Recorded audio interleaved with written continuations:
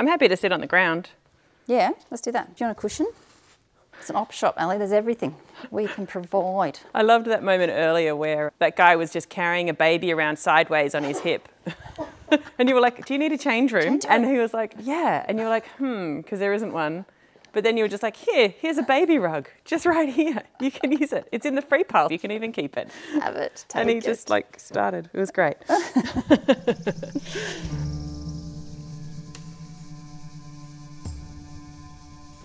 Welcome to Saltgrass, a show about how local communities can engage with the climate crisis at a grassroots level. My name is Ali Hanley. What you just heard was Tiffany Inglis and I chatting as we got ready to record today's episode. Tiff is the manager and one of the founders of the Good Op Shop in Castlemaine. We met at the shop just after closing time, and as she closed up, I wandered around looking for the best place to record for sound quality. The shop is located in a huge shed. It used to be a hardware store and now is the home of not only the shop but a couple of offices and other small businesses.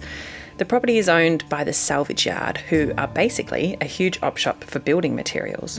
And don't worry, I will be sharing an episode I did with them soon too. So we ended up sitting on cushions on the floor, surrounded by all of the racks of clothes and shelves of bric-a-brac, which was the least echoey place we could find, and quite comfortable, to be honest. So I've been following the story of Tiff and this particular op shop since it started a year and a half ago, because its existence is 100% about benefiting the environment. And when I say that, I don't say it lightly. Tiff and her partner Chris started the op shop to raise funds for conservation and other environmental, climate and waste management type projects. The op shop itself is also conveniently kind of a significant waste management mechanism. It keeps items out of landfill and gives them a new life, one way or another. Aside from running the op shop and managing where the funds go to, Tiff is also busy organising upcycling awards, recycling initiatives and educational programs. And it's all done while creating a culture that the people who volunteer there, all, as far as I could tell, say they valued as much as they valued the good works that are being done there. I have 3 interviews with volunteers that you'll hear in this episode, in amongst the larger conversation Tiff and I had sitting there on the shop floor. Before we begin, I want to acknowledge that Saltgrass is produced and the Good Op Shop resides on Jara country, the home of the Dja Dja Wurrung. They have been zero waste ecosystem guardians and custodians of this land for countless generations and continue to lead the way and generously share their wisdom on how to live here better. I give thanks to them and honour elders past, present and future, always was and always will be Aboriginal land. Salt. Salt of the earth. Salt. Salt. Grassroots. Grassroots. Salt of the earth people. Grassroots change. Saltgrass.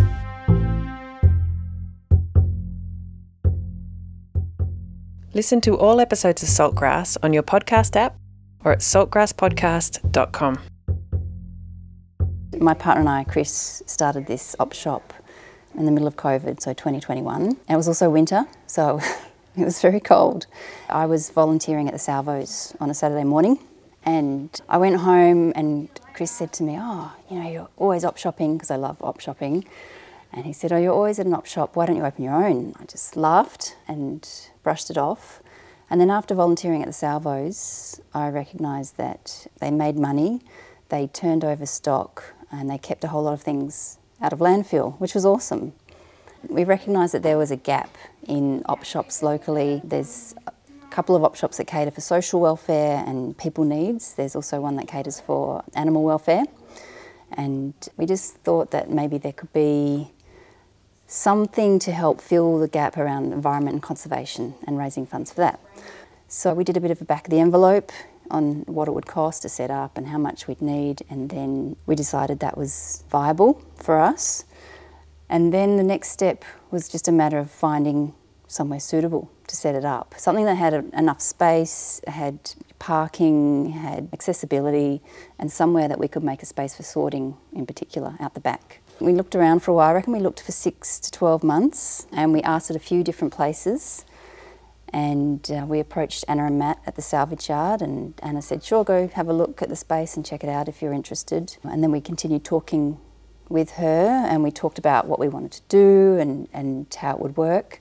I think she was slightly nervous at the start about car parking, but then we got it started and they've been great.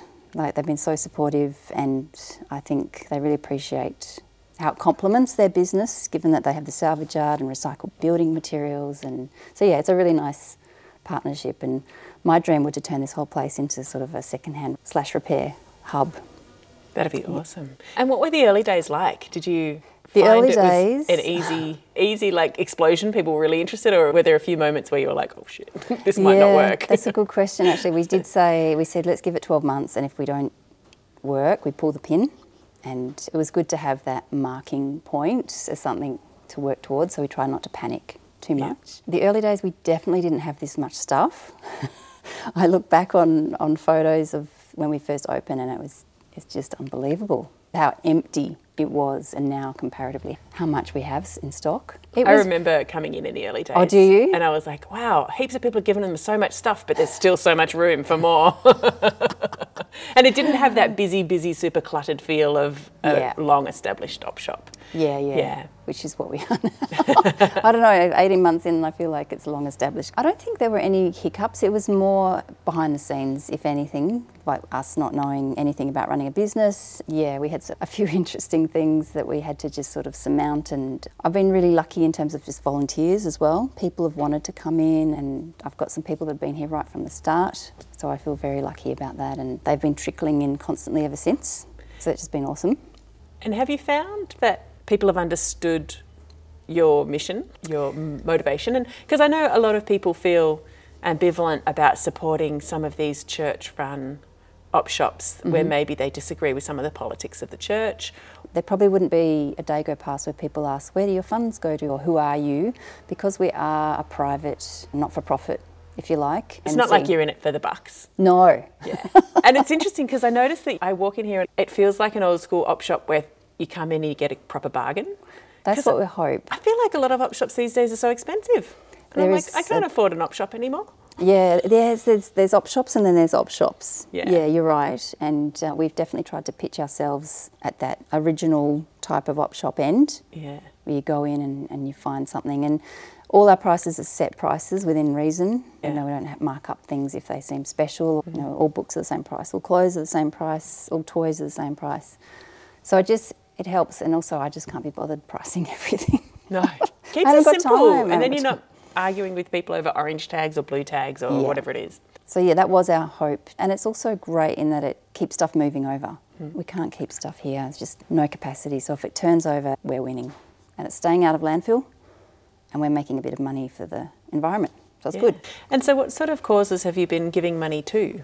We've focused quite strongly on conservation. I mean, that's one of the main reasons we set up the op shop, was to give money back to conservation and to promote conservation and revegetation.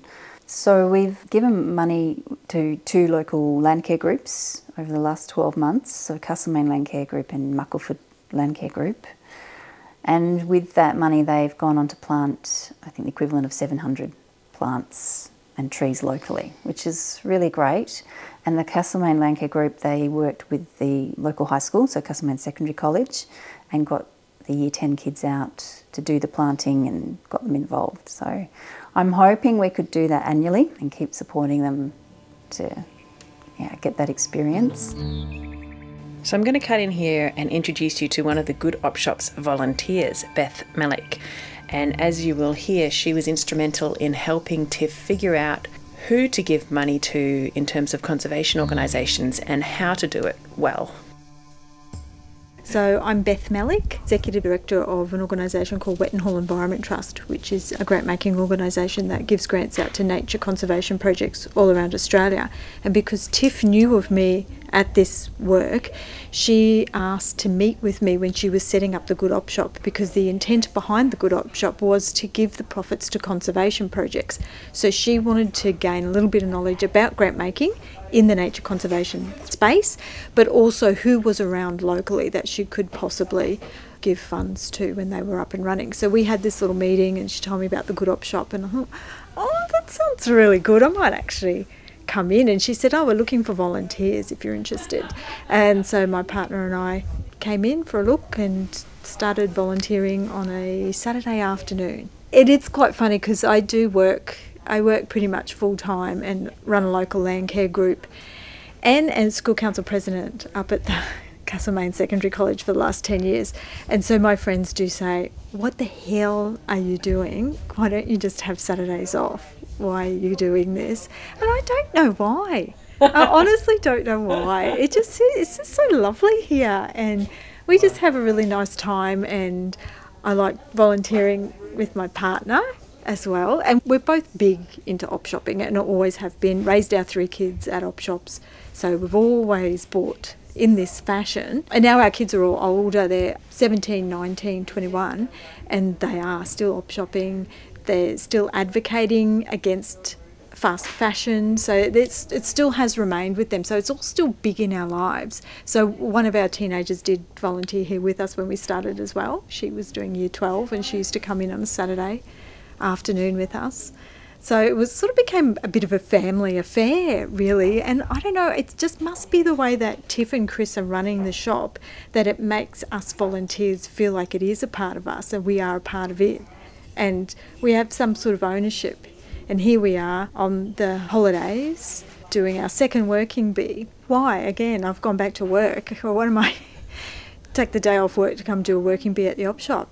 I don't know what it is. There's just something so grounding about being here amongst all this stuff and trying to make sense of it, trying to put it out in a way that people are going to want it and stop it from going to landfill. Like, there's just something so earthy and lovely and beautiful about doing that kind of stuff that keeps us coming back.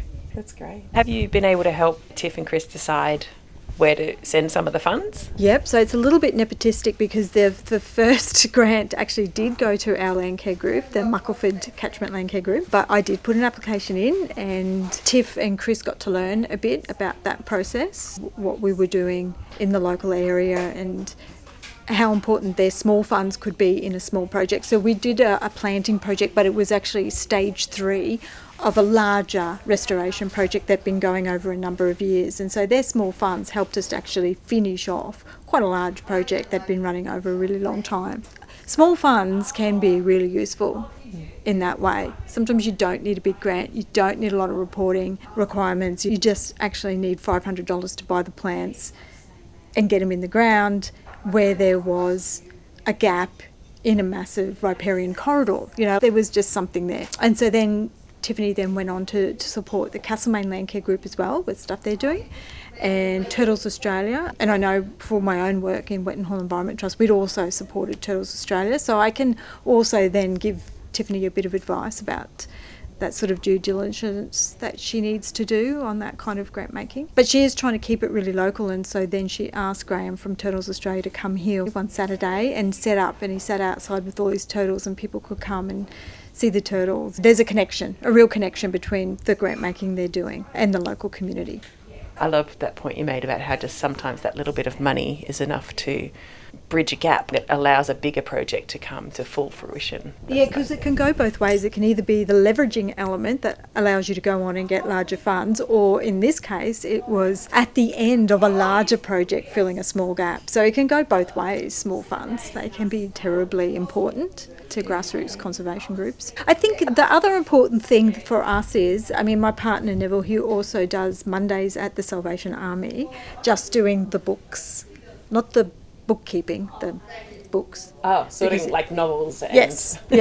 Because again, he works full time and we wanted to get that work-life balance. So he took a day off working to go and volunteer at the Salvation Army to be amongst books, because books is his big thing. And look, there's just a huge difference between those op shops and this op shop. This is so real. This is back to what op shops started out as being. Robin Annear wrote a book about op shops and where they all first started and what they were like. And I reckon this is really similar to what they were like back then. You know, they used to have community halls with tables set up and throw all the clothes on the tables in the middle. And people used to, you know, be able to find really nice things for not very much money. And so I really appreciate the fact that this is a real op shop with real prices and people can shop cheaply and economically. And it's not just for people who don't want to spend a lot of money. It is also just about fairness, about the fact that you don't want to pay $7 for a shirt when you know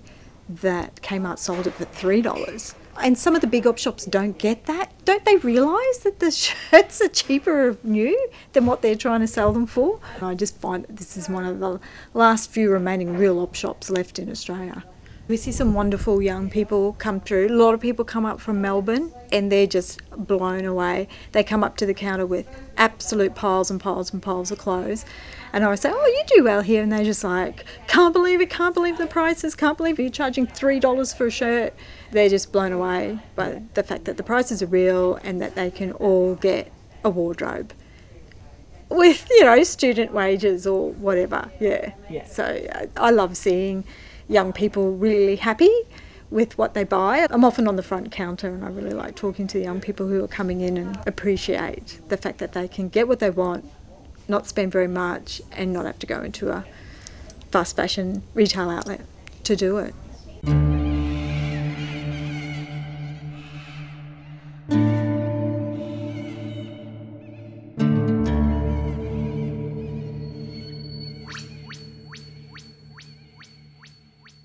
I've really noticed your social media presence. You do great posts and you seem to always have some new connections. You've got these amazing volunteers. You've got someone who comes in and stitches things so can repair clothing for people. Yes. Which is the best kind of, not recycling, but just fixing it so it has a longer life. Reusing. Yeah. And you've got connections with the high school. I feel like you've done this great job of really connecting in with the community and getting people involved. Thanks. Do you want to talk about some of your other volunteers who offer actual services? Yeah, so Lil comes in once a week on a Saturday all day and she does mending and repair of clothing and garments, and people make a donation what they think it's worth and then that gets put back into the business. So Lil's time is 100% volunteer and she's been doing that for maybe 12 months and I think she's kept nearly 1,000 things out of landfill and raised, like something extraordinary amount of money in that time. So it's just a really lovely way that she likes to give back. She also works at the Repair Cafe. So once a month she's at the Repair Cafe and I think I put the word out to Chris Hooper from the Repair Cafe and just said we were looking. So there's not many people like Lil. She's pretty special. She is. And so who can offer that amount of time and commitment and ongoing enthusiasm. So we're pretty lucky. I hope she stays here. Stay here, Lil. And does she just repair or does she sit and actually teach people how to repair as well? She's more repair. Yeah. She's more repair oriented. Yeah. I think a lot of people these days, they just want in, out, get themselves fixed and then they want to get on with their shopping, whatever they're doing. I understand that there is a space for teaching people repairing, but what she offers is equally as important. Oh, absolutely. We also have Pam. She wanted to volunteer but explained that she found it physically demanding doing a lot of the sorting and lugging of stuff, and she suggested that she can cut up excess clothing and stuff that we can't sell, that's stained or ripped or not sellable, into rags. And so she does that every Friday. She comes in and sits and just takes all our excess, and you can be assured there's a lot. And so she just has this little mountain behind her and she works through a bag and she has a target of 1 bag a week. That's so great because you do hear, especially in terms of textiles, that a lot of people donate their old clothes to op shops and feel like they've done the right thing. But actually a lot of op shops then on-sell because not much of it is actually sellable in terms of putting it on a rack. And the rest just goes to the rag trade, which then goes overseas, which then lands in a mountain of textiles. And so donating your clothes to op shops is not necessarily such a great thing to do, but if you guys are able to translate that into rags that can then be used as rags. Yeah, it's one more use out of them before they will end up in landfill. I really like that Pam does that as well because it keeps it local. So we can sell those bags of rags locally and people can use them. And like you said, it's an alternative to sending it off to developing countries where they can't cope with the problem. So I feel if the material's with us, we bought them, we've worn them locally, we should therefore dispose of them locally. I'm quite keen to try and keep our stuff in our own backyard. And there's no reason why we can't put it in the Castlemaine tip. Yeah. And I know it's really hard for people, they don't want to throw things away. The thought of it going to landfill is hideous. I hate it. But at some point it has to go there. Like there's no other way. Yeah. So we have to use our own backyard. Thinking about those things, and I've done a couple of episodes about textiles, it's made me really commit to buying only natural fabrics that can be composted. Great. So Yes. even after they've been a cleaning rag for a while, they can then actually be put in the compost. So they never have to land in landfill. Yeah, Whereas that's anything great. synthetic, you just have to put it in the bin. It's another form of plastic, really. Yeah, it's Yeah. hard to think about clothing like that. If you've got used undies, you're not going to donate those, hopefully.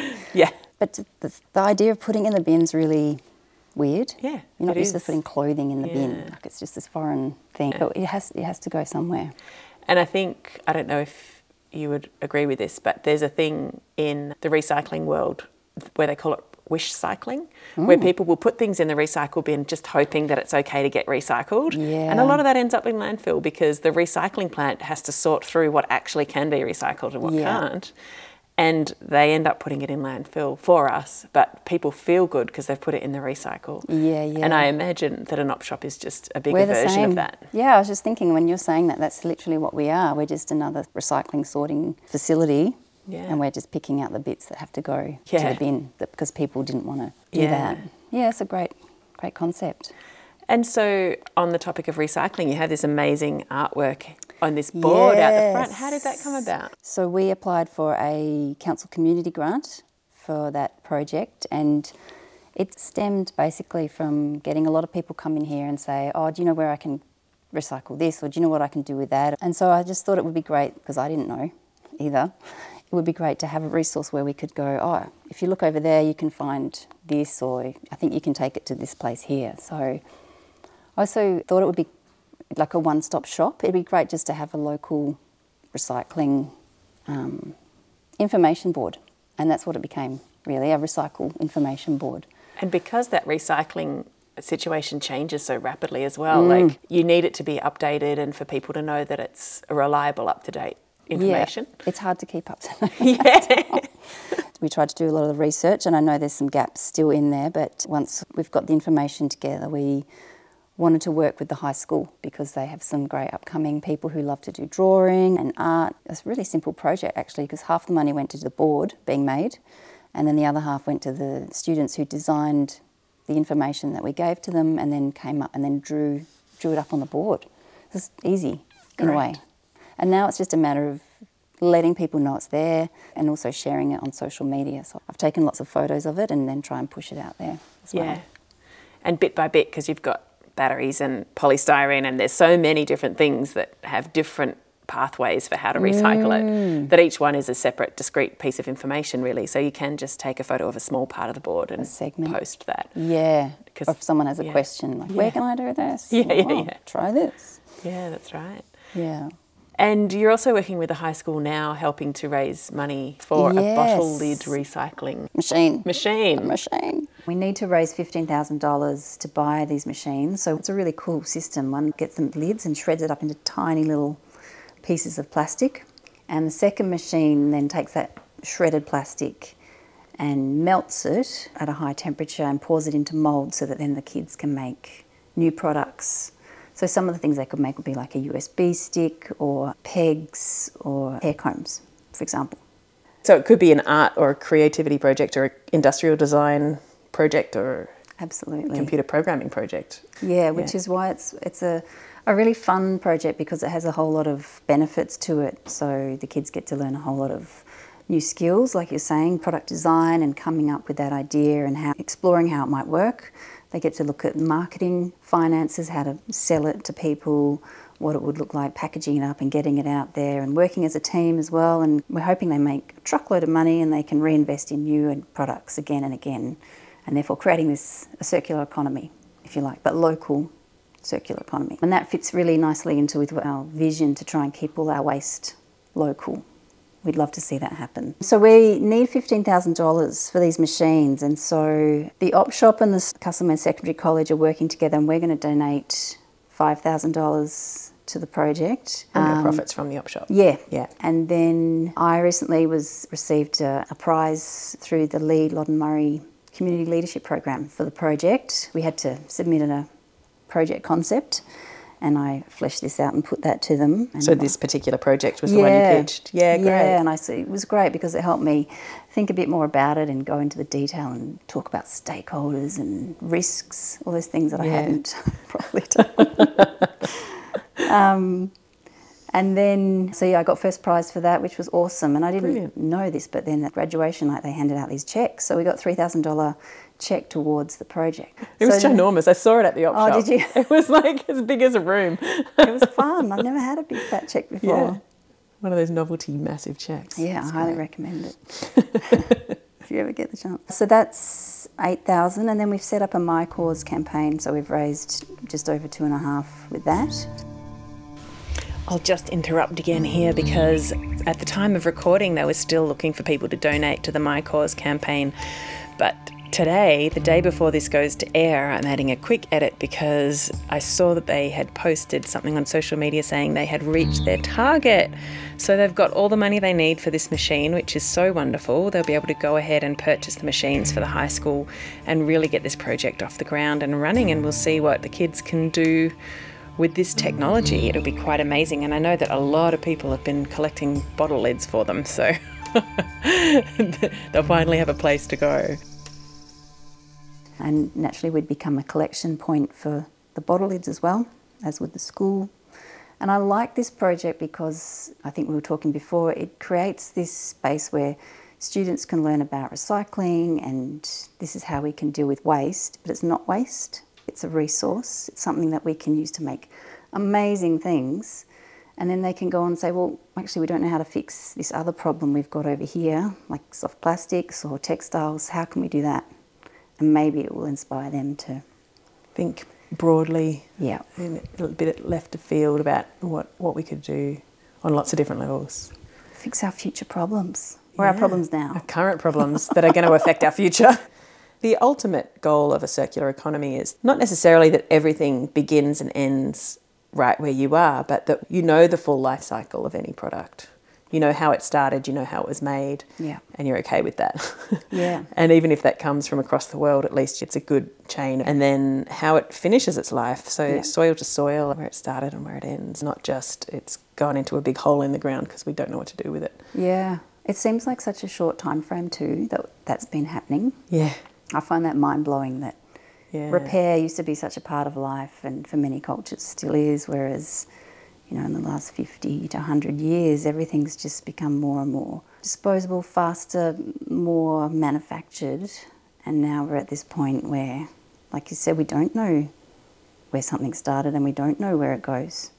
I feel like that's a gap in a lot of people's knowledge. If we as households or as a community want to head towards a zero waste kind of lifestyle, we need to prioritise buying things that we know what we're going to do with it at the end of its life. And I don't think I don't have that mindset yet. You buy it because you want it or need it, and then that's as far as you get. Yeah, exactly. That is the sort of consciousness shift that needs to happen for so many of us, myself included. And yeah, me too. Yeah. It'll happen. I'm like talking about it with such enthusiasm, but I'm like, do I do it when I'm like got a headache and I'm at the shops and I really just need to get home? Just buy it. Hurry up. Just this once. Oh, every time it's just this once.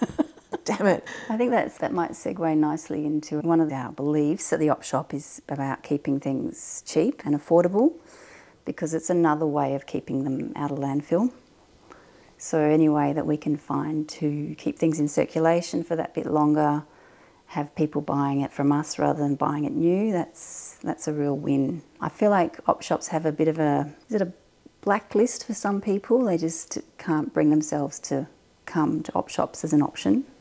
From what I can gather, it's somebody else has used it, somebody else has worn it, so therefore it's probably dirty or gross or unhygienic, or that it's damaged or that it might not work. But we need to get over that whole thing and say it's okay, you can wash it, you can clean it and reuse it or turn it into something else, upcycle it. Absolutely. And the truth is that op shops don't put out clothes that are stained or torn or worn out. Yeah. And there's a lot of stuff that gets donated that goes straight through to the rag trade. That's true.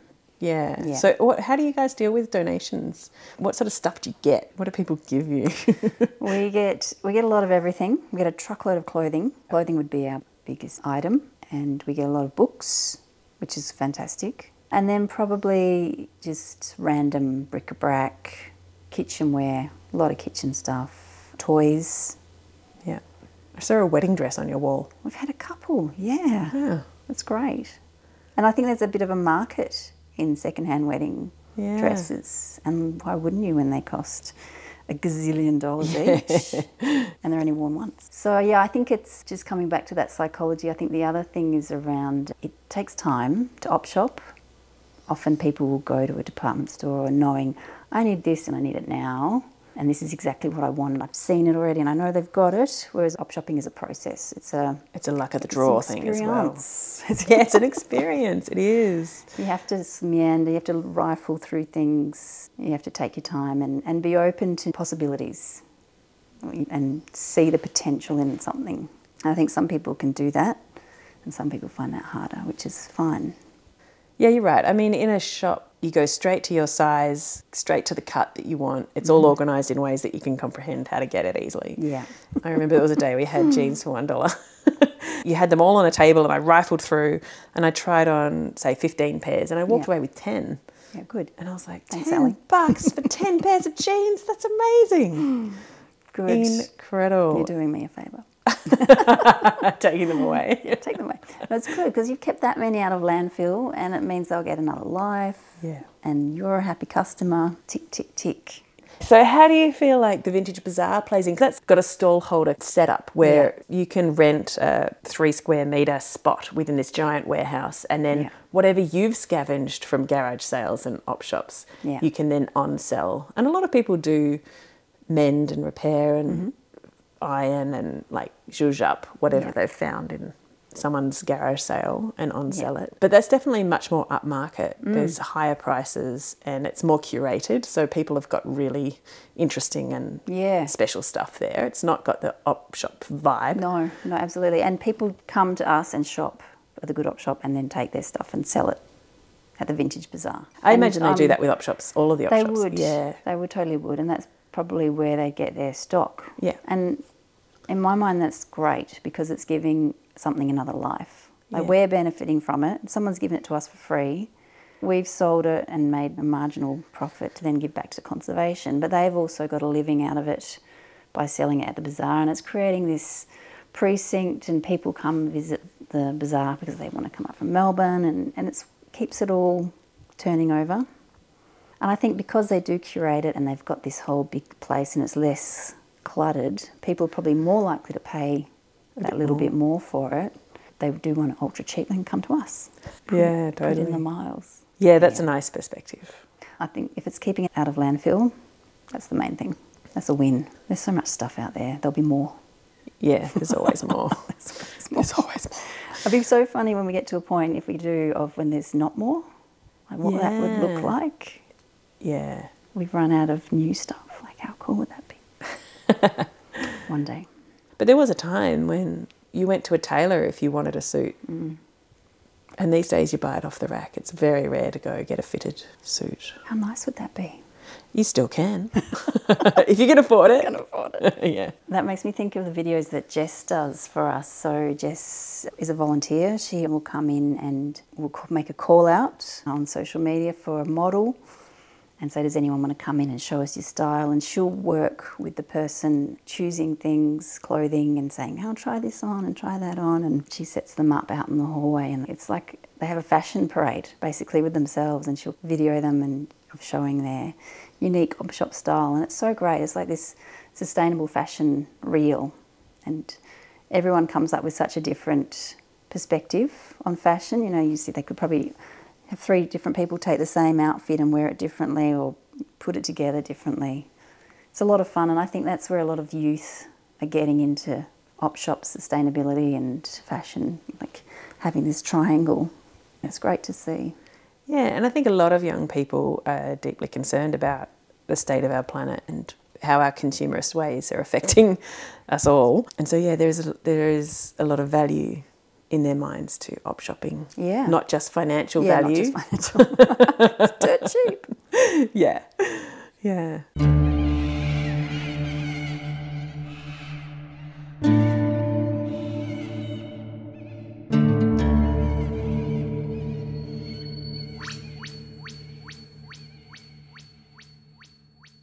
And we gave out also $1,000 in a local award that we had. So we set up an upcycling award for local residents, and we had $1,000 in prizes, which encouraged people to get on into upcycling and making stuff out of things that were destined for landfill. So yeah, that was a lot of fun. That was called the Better Shape Up Upcycling Award, and we're going to run it again next year. What sort of things were people submitting? Was the task to pick something from the op shop or just anything upcycled? Anything, yeah. So some people did pick up stuff here. And there was 3 categories. One to keep the most stuff out of landfill, one most original idea, and one most artistic. We had a panel of 3 judges, independent, not me, who helped make the decision. And we had about 18 entries. So it was pretty good for a first stab. There were some really cool things, people's take on taking something that you wouldn't normally think would be used for that purpose and then turning it into something that could be used practically. Yeah. I guess the idea was getting people to see resources differently and have a bit of fun as well. I think it's nice to sort of get behind the community and say, hey, have a go at doing this. I think there was quite a lot of appreciation from that perspective of supporting and giving back to people, just people doing their thing. But that's the sort of thing where a bit of creative thinking can really transform something. Yeah. And that's the kind of thinking you need when you're upcycling, because it's not just mending or repairing or reusing the same thing for its original purpose. It's trying to think about how something could become something else entirely. Yeah, it's pretty cool, and people come with the greatest ideas. So one of the winners from last year's award was a doorstop that in the base was a broken blender. And then they turned it into a bird, like a doorstop bird with a long beak, and old socks were used as part of its body. I was just like, oh, that's so good, so good. Because really, where's that blender going to go? Yeah. It's not going to have a happy ending. So we all need a doorstop now. We all need a bird doorstop made out of blenders. Actually do. I'd love more doorstops in my life. Because when I open up my house to get the breeze through, it's windy. The doors all slam. Yeah. Frighten my dog. Did you exhibit them or...? We did, and we had a People's Choice vote as well, which was fun. So a lot of this was just done on the fly. It's often the way. So yeah, just coming up with the idea and then running with it to see what would happen. What prizes did you offer? How did you incentivise? Money.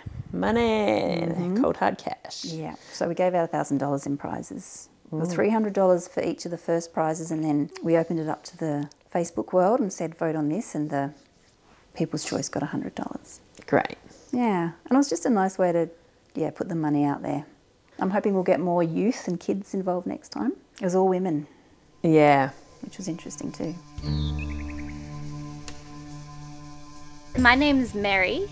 I live in Mexico usually, but I'm here visiting at the moment because my mum lives in Campbell's Creek. So what am I doing here? Just to volunteer at the op shop. Yep, that's it. No, every time I come back, I like to come hang out here and volunteer for a day or two, chat to Tiff and meet the other people here, and get ideas and kind of build community. Other people that are interested in upcycling and reusing and trying to change our patterns of consumption. I sniff out op shops that it's my favourite thing to do with my time, dig through all the treasures.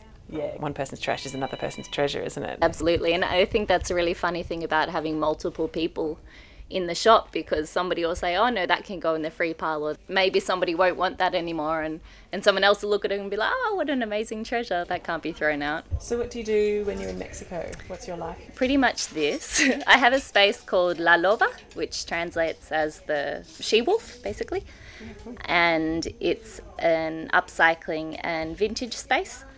So I give sewing workshops and teach people how to upcycle clothes. And I repair vintage things and try and return them to their original state, and I sell them. Are you a seamstress? Not really what I'm trained in. I've been doing it a long time. I've been doing it since I was 5. My mum and my grandmother taught me how to sew when I was 5. I've improved a lot since then. I'm 33 this year. So I've always kind of done it as a passion project. And then I moved to Mexico. I went there for a holiday. I couldn't really speak Spanish. I was there for a month and a half, and then I came back to Australia, and then I was like, okay, bye, I'm moving to Mexico.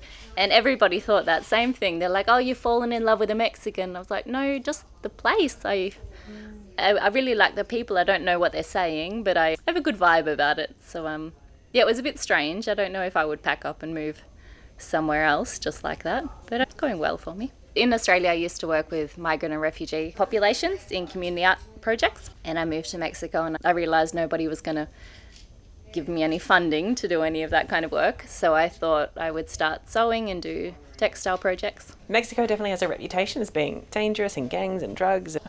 What is Mexico actually like, and where are you living? I live right in the centre of Mexico City. Yeah, look, I'm not going to lie, there is a level of violence that is kind of normalised in Mexico. I haven't directly experienced it, but a lot of the cartel violence, it's very real, but it's mostly between the drug cartels. Civilians do get caught up in it occasionally, but it's a lot of fighting for territory and fighting for control, or when the government tries to take over a drug cartel area. But yeah, on a day-to-day, I feel pretty safe there, and I feel like people are pretty caring. There's a good sense of community. So my show is about sustainability and climate, and the purpose of this episode is to talk about how op shops serve a function in terms of keeping things from landfill and giving people an alternative to fast fashion. Is any of that part of your reason for wanting to volunteer here? Yeah, so I mean, I really love clothes. I love looking at them. I love touching them. I love looking at their design, how they're made. But yeah, definitely the passion behind clothes is, I mean, all the bright colours and sparkles, obviously that's really appealing. But it's also the process of making clothes and the process of transforming clothes. So I'm a strong believer that we actually don't need to be producing any more stuff. And you come here and you see all the donations, and it's lovely to see that people are donating things, but it's also overwhelming at times to just think about how much stuff there is in the world. So yeah, my passion's really upcycling and teaching people to sew and to look at their clothes in a different way, to look at clothes and appreciate the value that's gone into the garment, so the resources that have gone into it, the person that made it. I think there's a bit of a perception that robots make clothes and that you just kind of feed fabric into a machine and a t-shirt pops out, but there's actually a human being who's sewing that t-shirt. And so I think upcycling, when you start to look at a garment and how it's made, I think you have a different appreciation of all the work that's gone into it. And rather than just throwing it in the rubbish bin, you can give it a new life. And I think that's a really powerful thing we needed to keep surviving on this planet. And people used to do it all the time. Grandparents used to darn socks. So I think it has an environmental value and it has a real sentimental value that makes us feel useful again.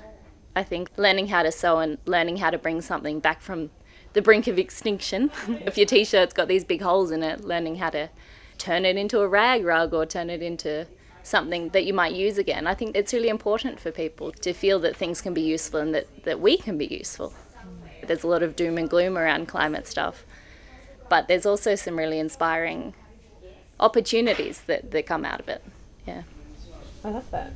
Upcycling as a metaphor is a really profound and beautiful thing to think about. Yeah, and I like being here because and talk to other people who are passionate about it and kind of share ideas. And when we look at the climate crisis more broadly, we do need to form community and we do need to keep feeling inspired by each other and share ideas because, yeah, it's a really powerful thing being able to come together and volunteer and look at what the alternatives are and how we want to build other possibilities. Yeah, beautiful.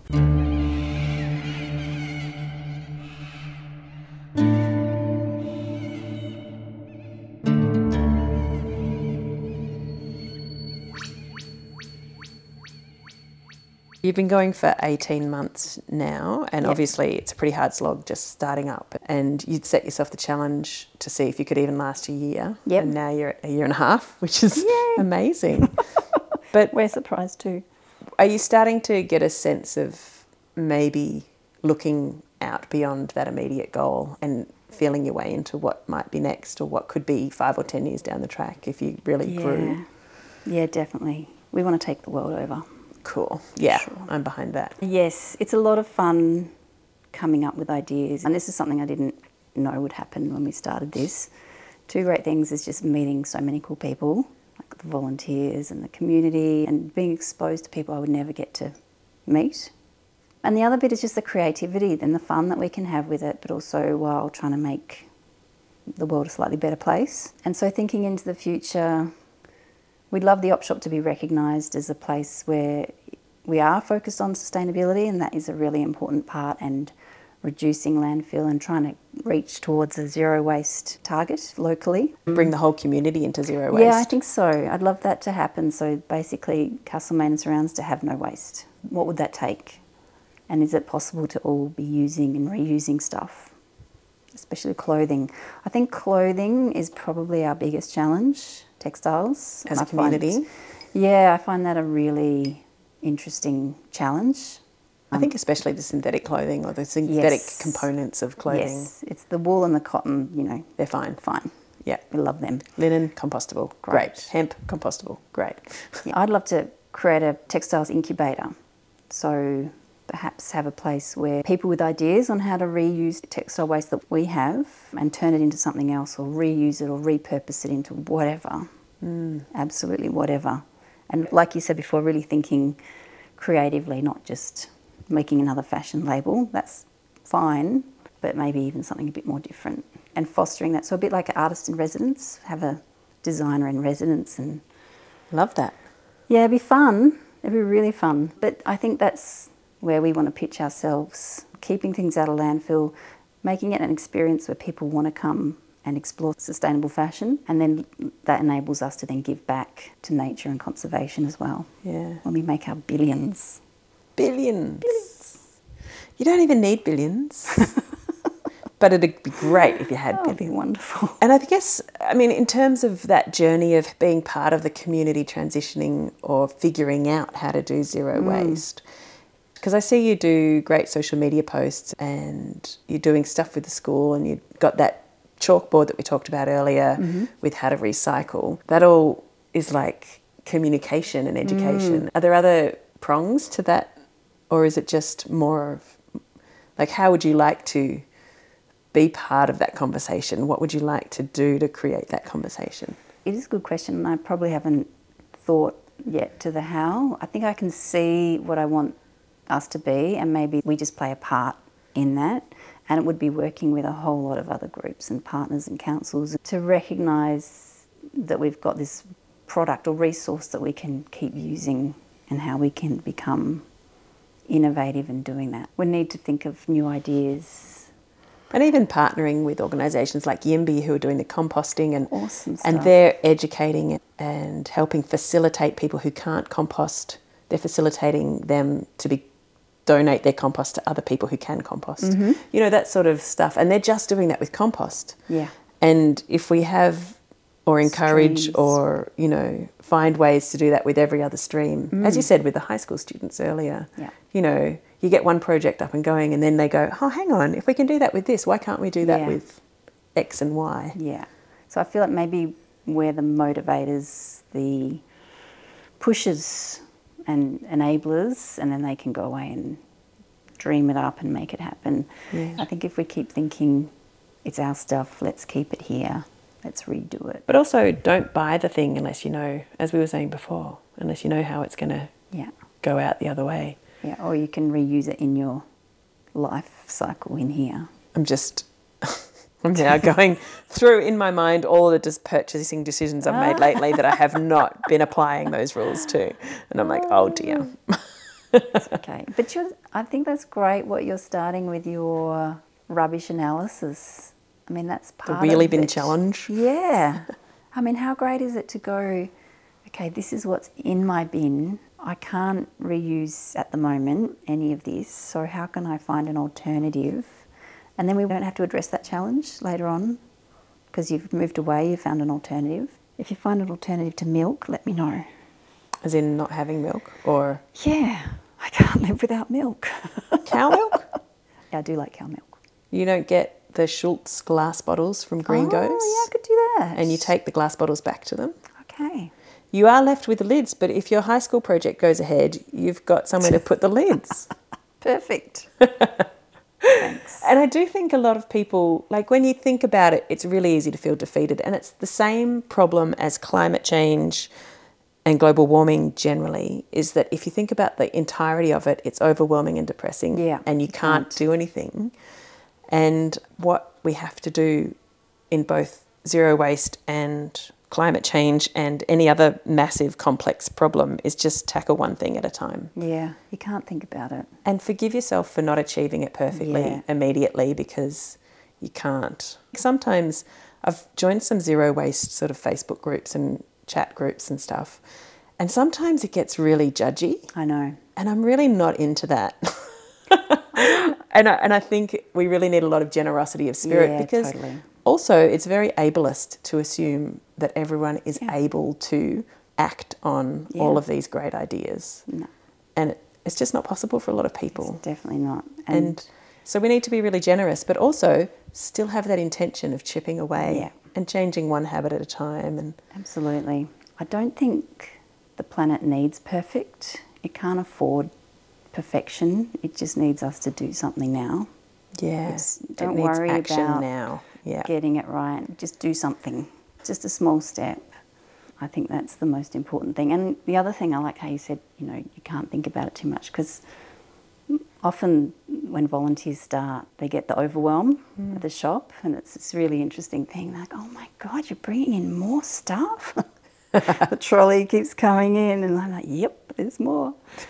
And you can't think about it. You can't start doing the maths in your head. Like, if there's this much here, imagine how much there is over there. And, we're just one small little op shop. But we're doing something, and they're doing something by volunteering there, and it's helping keep that out of landfill as much as possible. So it's a good thing. And so some nights I go home and just go, holy shit, we've got so much stuff. But then I just go, nah, nip that in the bud. Don't think about it. Just get up and do it. Just keep doing it. Yeah. And if you weren't doing it, then there'd be so much more going to landfill or going to a different op shop, might dispose of it in ways that are not sensitive to the environment. And even they're doing their bit, and that's awesome. Like, eventually more op shops will come, and there'll be more and more, and hopefully we'll get to that point that I wanted to get to, where there's no more new stuff. I think it is important to not look too hard or too big. Keep it local and just keep going. This is our stuff. Let's just deal with this, and maybe we can't keep it all out of landfill, but maybe we can keep 80% out of landfill, and that's a win today. And maybe tomorrow we can do some more. Yeah. I feel like with creating this podcast, every person I talk to is doing just one job amongst all of the jobs that need to happen to make climate action happen. Yeah. But if each of them tried to do everything, everyone would be paralysed and like curled up in a ball in the corner of their... Just be vomiting. But awful. To talk to each person, and the amount of effort and work you put into making this op shop run is incredible. I feel like there's a bit of a change. And maybe it's because of the circles that I'm moving in and reading my Instagram feeds. But it's really uplifting that there are people out there in the world doing other things. All the people that you do interview, it feels great to know, oh, thank God, someone's dealing with the compost and someone's trying to save this frog over here. I also feel like that's a great message to send to our youth, because I don't know if you remember what you experienced, but going through, those teenage years, it was depressing. You suddenly get this sense of the world and it's dire and we're effing it up and feel so powerless and it's just hopeless. And I don't want youth to feel like that. I want them to feel like, it's okay, there's other people doing stuff. We can do it together, you know. And no one person has to do it all. Exactly. We don't need that hero who's going to fly in and save the whole world. Yeah. We need all of us. I actually read a cool article on that. There aren't any heroes. Like, it's the collective that make the hero things happen. Yeah, it's cool. Yeah. I'm a big fan of that idea. As much as I love watching Marvel movies. Oh, yeah, totally. Escapism is wonderful. Wonderful. Yeah.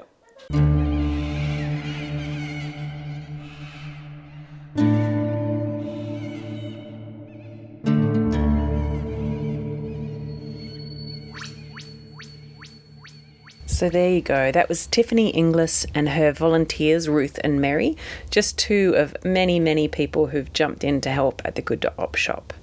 The article Tiff was talking about right at the end is called When the Hero is the Problem by Rebecca Solnit, and I highly recommend it. I've linked to that and to many of the other references in this episode in the show notes at saltgrasspodcast.com. So if you want to look back and see any of the things we were talking about, just jump online and you can see it. You can follow us on all the socials, and you can subscribe to our email list and get reminders and updates about the show also at saltgrasspodcast.com.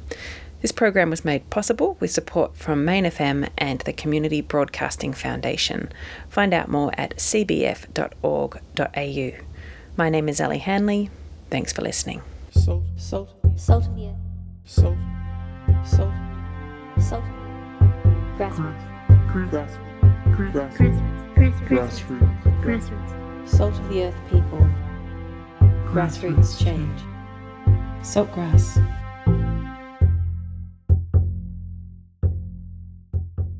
Listen to all episodes of Saltgrass on your podcast app or at saltgrasspodcast.com.